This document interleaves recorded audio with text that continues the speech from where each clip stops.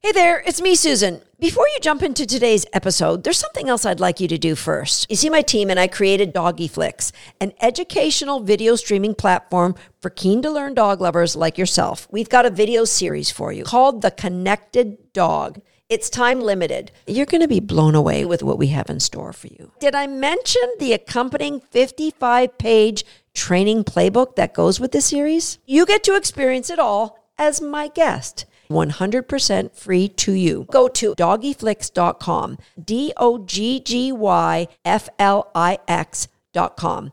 You'll recognize me. I'll be the one welcoming you. And once you see how amazing it is, be sure you invite your other dog-loving friends too. DOGGYFLIX.com.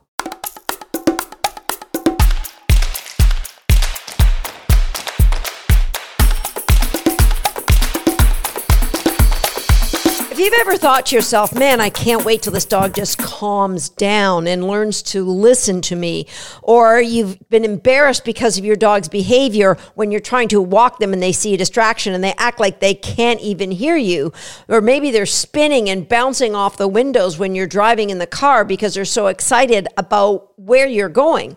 If any of that sounds like you, then you, my friend, may have an over-aroused dog. Today, we're going to talk about exactly what that means and what you can do about it. Hi, I'm Susan Garrett. Welcome to Shaped by Dog. And over-aroused dogs often get a bad rap. You know, they're blamed for a lot of things in life because people think they're just not listening, when in fact they're really misunderstood. I did a previous podcast on the over-aroused dog. You'll want to check that one out, podcast episode 110. But today we're going to do a deep dive into things like, what does the over-aroused dog look like, and how that dog may have come about to be that way, and most importantly, what you can do about it right now. So an over-aroused dog, or an overexcited dog, or a hyper dog, or whatever one label that people give these dogs, it isn't a barrier of age. It could be a 10-year-old dog. It could be a 7-month-old dog. It's a dog that's just plain out of control. They may be barking and lunging and spinning. They might have like an open mouth bark. They may nip at you. And a lot of target areas would be like in the inside of your arm or inside of your thigh. If you are trying to maybe get the dog to hand touch, they'll often nip with the incisors, the front teeth. They just grab the skin of your hand, the front teeth. They'll be vocalizing, and often it will be a high-pitched vocalization. When you're trying to give them a treat, they're very grabby with their treats. They are over-aroused. Some dogs, when they get super excited, especially herding breeds, they freeze and they may get really, really slow in their actions. If you ask them to sit, they might get super slow and they may just lock up and act again like they just can't hear you. What you're seeing in all of these dogs is the representation of an emotional state. Remember in past episodes when we talked about dogs and their emotional states, I said you can't dog train emotions. You can condition emotions, but you can't dog train that. So when a dog is acting emotionally, they're in their back brain. They're not in their thinking brain. Now, just picture yourself being emotional, like you're in the middle of a heated discussion. You might get a little emotional if somebody says, hey, just calm down a little bit. Does that really help? Or what about when you decide you're going to jump out of a perfectly good plane and parachute for the first time, yet you're afraid of heights? Or you're going to stand up and talk in front of people, but you're really introvert. Imagine the flood of stress hormones that would go through you. And would they allow you to do your best? Highly unlikely, especially if it's one of the first times you've tried it. All right, so that's what happens with these over-aroused dogs. They're flooded with adrenaline, and honestly, a lot of the times they can't respond at the moment that you're talking to them. Okay, so when we have these over-aroused dogs, a lot of people will give you what I feel is bad advice, because I personally don't think there's a blanket therapy for all of these dogs. So some people will say, you've got to just correct them. You've got to let them know, hey, they got to knock that off. And again, you're correcting an animal's emotional state. Some people will say, well, that dog just needs more exercise. But actually, if you get that dog who's super excited because maybe you're doing sports with them and they see water or they see the agility field and you go, oh yeah, I'm just going to do a few extra hours a day of exercise. What you're going to have is a dog who's still super excited, but they're very fit so they can be excited for longer. So I'm not saying don't exercise, but I'm saying that alone is not your answer. And if you're already giving your dog adequate exercise, don't add to that thinking you're going to help your hyper dog. Now, other people will go in the opposite direction and say, we need to get this dog to be calm, and we need to teach that dog that they must not get excited. They must be calm in all instances of life.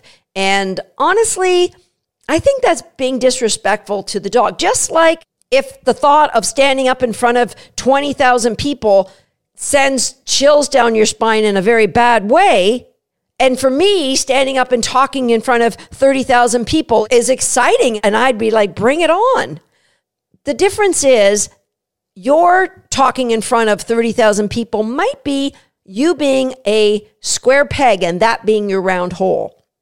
And likewise, for some dogs, trying to create perfect calm in all situations, that's trying to get your square peg in a round hole. Now, I'm not saying calm isn't part of the solution, but it isn't a panacea for everything. Now, another piece of really bad advice is people say, you've got to flood the dog. You've got to just put them right in the middle of what's challenging them and just make them stay there until they calm down. Flooding is, I just can't think of an example that I would use where flooding works. Okay, so again, there might be some of the suggestions that I have for you in my top 10 things that I do with dogs that are overexcited or overaroused. It may sound a little bit like each of those pieces of advice, but it is very different and is taken in context and together with a protocol. Now, my experience with overaroused dogs, I have coached and trained sport dogs, and guess what? A lot of the sport dogs, sports like flyball that I competed at the highest sport, setting world records multiple times over a series of 10 years. Agility, where I won world championships at the elite of the sport. I know about overaroused dogs. I know how they present, and I know the mistakes people make because guess what, guys? I've made them myself. Okay, so we've got this dog who is like acting out emotionally. Here's the worst thing that people do. Number one is they get tense themselves and they try to hover over the dog. They try to control the dog, right? Like the person saying, you got to calm down. Maybe they put their hands on you when you're getting excited. You got to calm down. Don't you tell me how I have to be. Okay, so hovering over the dog, they get all their muscles tight. They may actually then try to yell at the dog or scold them and tell them, no, you got to stop that. Or worse yet, they might like correct the dog, give them a collar correction, scold the dog. All of that is like putting gasoline on a fire. And you'll know why when I share with you some of the reasons why dogs are over-aroused or overexcited. Because in many, I would say the vast majority of times, it's not the dog's fault. Okay, so let's go to why. Why are some dogs just prone to go off? They just go off at the silliest things, and other dogs are like, what's wrong with you, Jack? Okay, number one would be genetics, because let's face it, there are some breeds that are higher drive dogs. I happen to like the higher drive dogs, the Jack Russell Terriers and the Border Collies. There are dogs that just love to go all day. And if you've picked one of those breeds as your family pet and you don't like to go all day, then you may be overwhelmed thinking, okay, this is crazy talk. This isn't what I signed up for. So you really have to research the breed that you're getting. I'm not saying all dogs within a breed are the same. There's definitely individual characteristics within a breed. For example, this book, The Frustration Theory, it's by Abram Amsel, and it discusses how each one of us including dogs, is born with a certain response to frustration. One of 4 responses. Either we get invigorated. Think of like putting, $1 in the pop machine and you hit your favorite cola and it comes out empty. So you might be one of the people whose your immediate response is invigoration or rage. I'm going to shake you. I want to get my pop back. All right. The second response is suppression. So you may be one of those people like, I guess there's nothing in there, and you walk away. You may be one of those people that have the response of persistence. Well, I put $1 in and I didn't get my cola, but I see there's another drink that I might like to try, and you might put another $1 in to try a different type. Maybe there's a different one that's available. Or maybe you'll go and find somebody to help you out. Or you may be the 4th type, which is regression. And with somebody who's innately, the response to frustration is regression, you would go back to what worked the first time. So you might put another $1 in and hit the same thing. With our dogs, if they tried something and we are trying to raise the criteria for them and they don't get reinforced, they might go back to the last thing they did that was reinforcing. Now, here's the good news. Everyone's born with one of those 4 innate responses to frustration, but we can help change that response. It's nurture and nature. So for example, I was raised with 6 brothers, and I think I've got pretty good persistency because I was raised with 6 brothers. And I don't know if I came by it naturally, but I sure have it now. And I sure did get frustrated being raised with 6 brothers. So genetics plays a big role in if a dog is hyper or over-aroused or not. For example, my Border Collies would be far more naturally excitable than my Bulldog Cross. However, guess what? My Bulldog Cross is actually more over-aroused than my Border Collies in some situations. And I will get to that because this might be your dog. Okay, number 2 reason is diet. So depending on what you're feeding dogs, there's a lot of pre-made dog food that's got a lot of carbohydrates in, which turns into sugars, which gives your dogs this hyper energy. Dyes. There's a lot of food with dyes in it or chemicals that creates a response in the dog that they just can't control themselves. So I'm going to put a link in the show notes if you're watching this on YouTube in the description where you can download some of my favorite recipes that you can cook for yourself so you know what's going in that. Okay, number 3.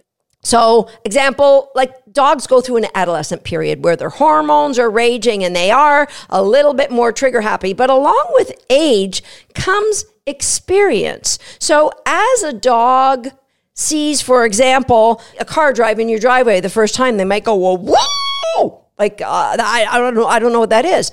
But after every day they see a car drive in the driveway, experience is like, yeah, there's no need to get overexcited about that because I see a car in the driveway every day. All right, so experiences will change your dog's response. All right, early training. This is another biggie. And this, I believe, is one of Tater Salad's problems. So Tater Salad spent a lot of time as a youngster at daycare where he got to play with all the dogs all the time and going to dog parks where the leash was released and he got to play with all the dogs all the time. That creates a dog that is actually over-socialized. And so you're walking down the street with a dog, and a dog like Tater, like he's a bit of a meatball head, right? So when we got him, his way of greeting dogs was to bowl them over. And so it was fun for him. I mean, he wasn't a bully in that there's not a mean bone in that dog's body, but he was just an over-exuberant greeter because he was over-socialized. I see dogs, I have to run up and play with them. So if you walk him down the street, every dog he sees, he feels the need, oh, it's my long-lost friend. I know it is. It's not so much anymore, but that's how he came to us. So early training can create a dog that has triggers that will send him over the top or make him overexcited or over-aroused. Likewise, a lot of sport trainers feel that they need to make puppies crazy in order for them to be fast. And so they'll take puppies from 8 weeks old and they just get them ripping and doing everything just fast, fast, fast. I don't happen to believe that. I believe that we need to teach drive to our sport dogs, but I think we also I believe in the mantra that slow is smooth and smooth is fast. And so we need our dogs to be able to use their bodies correctly. And when we're just focusing on fast is when our dogs, as they get older, to be 2, 3, 4-year-olds, they actually can potentially have some pretty life-altering injuries because they were never taught to use their body correctly. So the early training can play a big role in that. And also, second cousin to that, and this is point number 5, is the amount of frustration and punishment that is involved in that training. Because, as I mentioned, when dogs get frustrated, some dogs will just suppress and they'll give up and they'll look so sad and they might scratch their ear and we feel bad for them. It hurts us in our heart. And so we're going to go about things a different way. But some dogs might get invigorated by failure. It doesn't mean they like it. Think of a people pleaser. You're a people pleaser and your boss, who you want to make your boss really happy, and they come in and they go, oh my gosh, I can't believe this is happening. Why haven't you done that? Oh, I'll get it done right now. Okay. And then you get it done and they go, well, that's not the way I wanted it done. I want it done this way. Oh my gosh, I got to think of dogs that have an invigorating response to frustration. They're not loving it. They're just a people pleaser. Their response to frustration is to get invigorated. What looks like they're just having a great old time, but that's just their response. It's not an expression of joy. It's their response to frustration. So a big part of the problem with training is the expectations people have and then the capabilities that the dogs do or do not have. And if you've listened to this podcast, you've heard me say this many, many times, that our dogs can only do the best they can with the education we've given them in the environment that we've put them in. So a lot of times these dogs are over aroused because they're in an environment that they're not prepared for. They don't have the education to deal with that. Okay, Susan, so then what can I do? What does success look like? For me, it really comes down to 3 things. Number 1 is lowering the perceived excitement value in any situation for the dog. So the excitement value is just the dog's perception. It's, they might go, oh my gosh, look, Susan's here. And then the next dog is going like, yeah, big deal. Susan's here, whatever. We've got to lower your dog's perceived value of any situation where they normally would go cray-cray. Now, part and parcel with this is really important. We've got to raise our dog's responsiveness when they're excited, and we do that at home. And the third part of this is we have to know our dog's round holes. Are we trying to take this dog and put him into this round hole?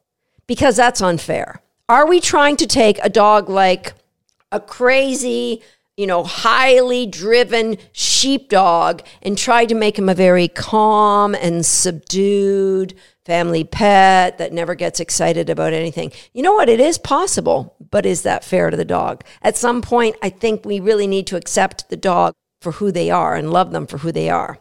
Okay, so what does that look like? It's 2 parts. It's lowering perceived excitement value and raising responsiveness under excitement. All right, so I've got 10 steps for you. Number 1, please go back and watch Shaped by Dog, episode number 110, where I talk about, is our over-aroused dog really just overfaced? Super important, a lot of important things in that episode. And you've got to examine your dog's behavior. What is your dog behavior telling you? Where is he frustrated? Remember, we're going to be free of judgment. We're going to be free of blame. He isn't out of control, crazed, stubborn. He's none of that. He's exhibiting behavior that's giving us feedback on something, either on the environment we've put him in or the education we've given him. So examine that very critically. Critical not of the dog, but critical of environment or education. That brings me to number 2, which is really related. We need to make a list of what are your dog's triggers. And your dog's big triggers, I would say avoid them for 6 months until we get this protocol under control. And you're going to say, well, how can I do that? His trigger is walking out the front door. Well, if that's the case and we don't have a back door, then we're going to have to deal with that. And I've got that in the protocol upcoming. But ideally, make a list of the triggers, the ones you can't avoid, you're going to avoid, until we do one of 2 things. We've got to lower his response to the perceived excitement, or we're going to raise his responsiveness within that excitement. It's really simple. Simple, but not so easy all the time, right? Okay. Number 3, biggie, your role. Here's the thing. One of you has got to be calm in all situations. And it's highly unlikely, it sounds like it's going to be your dog. You have to be the calm one. So you have to create anchors for yourself.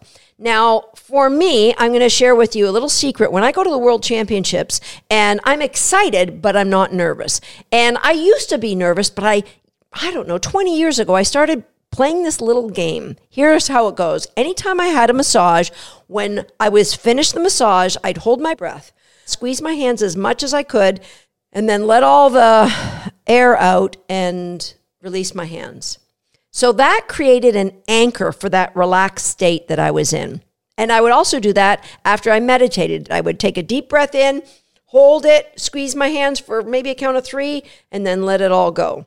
And I could just feel a calmness come over me. Now, after a few years of doing this, and it probably wasn't even a few years, I could stop clenching my hands.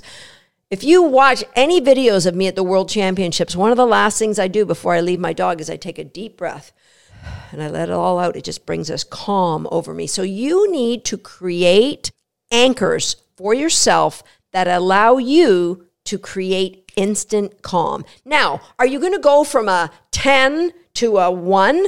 Probably not, but with practice, you'll easily go from a 10 to a 5, and a 5 will allow you to be focused and know what you should be doing next. Okay, within your role, you have to remove blame from the dog. You have to remove punishment. You have to remove verbal corrections or sport people. Listen to me. I'm going to do a special episode just for you. But in the meantime, please, for the love of all that's holy, stop giving your dogs timeouts when they do things you think are wrong. Stop carrying your dog off course. Just stop it. Because that is blaming the dog for their emotional state. And their emotional state comes down to you not preparing them properly. Okay, number 4. You're going to teach your dog these 3 key behaviors. Hot zone, which you're going to find in perch work, pivots, and spins. Also, we're going to give it in really long detail in Homeschool the Dog and in Recallers. It's your choice. And if you haven't got It's Your Choice, I'll leave you a link in the show notes how you can get it. And the collar grab, which I'll leave you a link to puppy games, but collar grab is also in Recallers. So I'm going to leave a link here for where I teach it on YouTube, so it gives you the idea. These are key games, and that brings me to point number 5. We want to condition for your dog an anchor that means let's be calm. And so collar grab is a biggie for me. I do so much grab the collar, give a cookie. So after a recall, grab a collar, give a cookie, give a long body stroke, and then I will give them a release word. Thank you for coming. Here's your reward for coming. Your reward for hanging around is permission to leave again. All right? So the cookie is calming, and the release can be invigorating, could be fun for them. All right? Maybe your dog gets massages. Maybe it's just you hanging out watching TV at night. Do long body strokes, pull the ears very gently. What is it that you can do that creates an anchor of calmness? You're not going to have a dog go from a 10 to a 1, but if your dog associates collar grab with cookies, with just hanging out with you, and then a quiet release, it will take them from a 10 to maybe an 8 or a 7. That's a great start. Number 6, your dog's exercise. I want it to go through you. I don't want you to just mindlessly throw a chuck-it ball. I want it to be contingent. So build in a sit, build in a down, build in a stand, build in a just come, collar grab, quiet pat. Build in some scent work. If you don't have time to do some exercise outside, hide some cookies and some pillows, and then have your dog search, come back to you, collar grab, cookie, come back beside you, some calming. So it's exercise and then come down. Exercise and then come down. Not just mindlessly fence running with the dog next door. Not just going to the dog park and have at it. No, it's got to be involved with you. Okay. Number 7, this is a biggie. This is your dog's Netflix and chill. So part of the rehabilitation for my dog, when we came out of COVID, shut down the first time, and she was terrified to see children and dogs and men, what I would do is I would go to different parks. I would sit on the bench. I would feed her cookies. I would maybe do some tug games with her. And I did it at a distance away that she never triggered to the children, the dogs, or the people. That is Netflix and chill. If you happen to live in the city and your dog is triggered to other dogs or to children or to other people or to bicycles, you can go and just chill on your front lawn, provided it's far enough away from the trigger that your dog is not going to be over aroused. All right. So if it's not, you've got to go to a place that's further away. And what we want to do is create an experience that those things happen, but you don't lose your marbles. All right. And so Netflix and chill is a big part of your dog's rehabilitation so that they get experience with that's just white noise. All right. So when my puppy used to go between my legs and an alarm bark like the whoa when she saw any of that. Well, now it's white noise. Like she might look, but eventually we're going to get to a place where she won't even look. She certainly doesn't vocalize. She certainly doesn't put all her hair up in pilar erection. It's just Netflix and chill. So any of the things that trigger your dog, you're going to go to the lowest level ones and set up some Netflix and chill time for your dog. All right.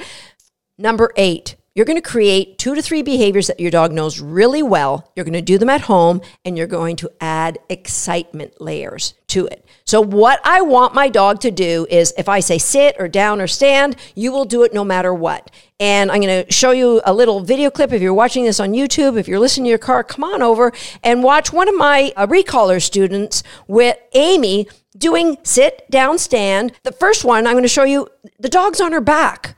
So this is different. Can your dog do a sit down stand with the dog being on your back? Now you might say, well, my dog weighs 200 pounds, Susan. So you know what? You might want to avoid this one, but you can do the next one. Put your dog in their hot zone and hide around the corner and do those behaviors. You might need a mirror to help you. Can you do jumping jacks and have your dog do those behaviors or pretend to run away? Sometimes it's something as simple as turning on really fun music and starting, let your hair down, have a dance. And, if you got neighbors that live close, pull the shades if you want. But otherwise, just let that freak flag fly. Come on, let them know. And you're going to dance and ask those behaviors. Everything you do that can add excitement, we need our dogs to understand these are behaviors that you need to do immediately. So sit down, stand are easy ones. So you might just pick 2, sit and down. It doesn't matter how far away. It doesn't matter how much the excitement. Now, the more layers of excitement you can put on this, the more likely your dog will be learning responsiveness, will be learning what I call thoughtful and drive in sport dogs. But for any dog, it's just being responsive in excitement. That's it. We need our dog to be responsive in excitement. It starts with clarity. Clarity of what that behavior means. Clarity about when that behavior is over. Go to see how I teach my stay behaviors, episode number 134 and 135. We need clarity that this word means search means go look for food. That go play means you can go and run off and play with your dog friends. That go see means you can go and visit somebody else. That get it means you can get this toy. Or frizzer means you can get this. So the dog holds these control behaviors until they hear these words. Clarity creates confidence, and confidence contributes to a calm dog. A dog that can remain responsive under excitement. And that is our ultimate goal. Now, when you're working this, remember, we want to stay away from those triggers. We want to keep our dog under threshold. But point number 9 is if you find yourself in the middle of things and your dog does have a trigger to something, create distance away from that trigger. I personally love to use a head halter, but I condition it. You'll see that on podcast episode number 40, how I condition the head halter. So my dogs really love them so that I can use them at times like this where I can get them out of dodge. All right. So if you're stuck in the middle, you want to get further away from the distraction. And point number 10, allow the dog and accept the dog for who he is. Do not try to get that square peg into a round hole. Learn to be calm so that you can anchor him and use the 10 steps that I just went through to create a dog that doesn't have a trigger of high emotion because he's learned to respond to you, both your calming touch and your cues under high levels of distraction. I promise you, this will make a difference for you and your dog. I'll see you next time here on Shaped by Dog.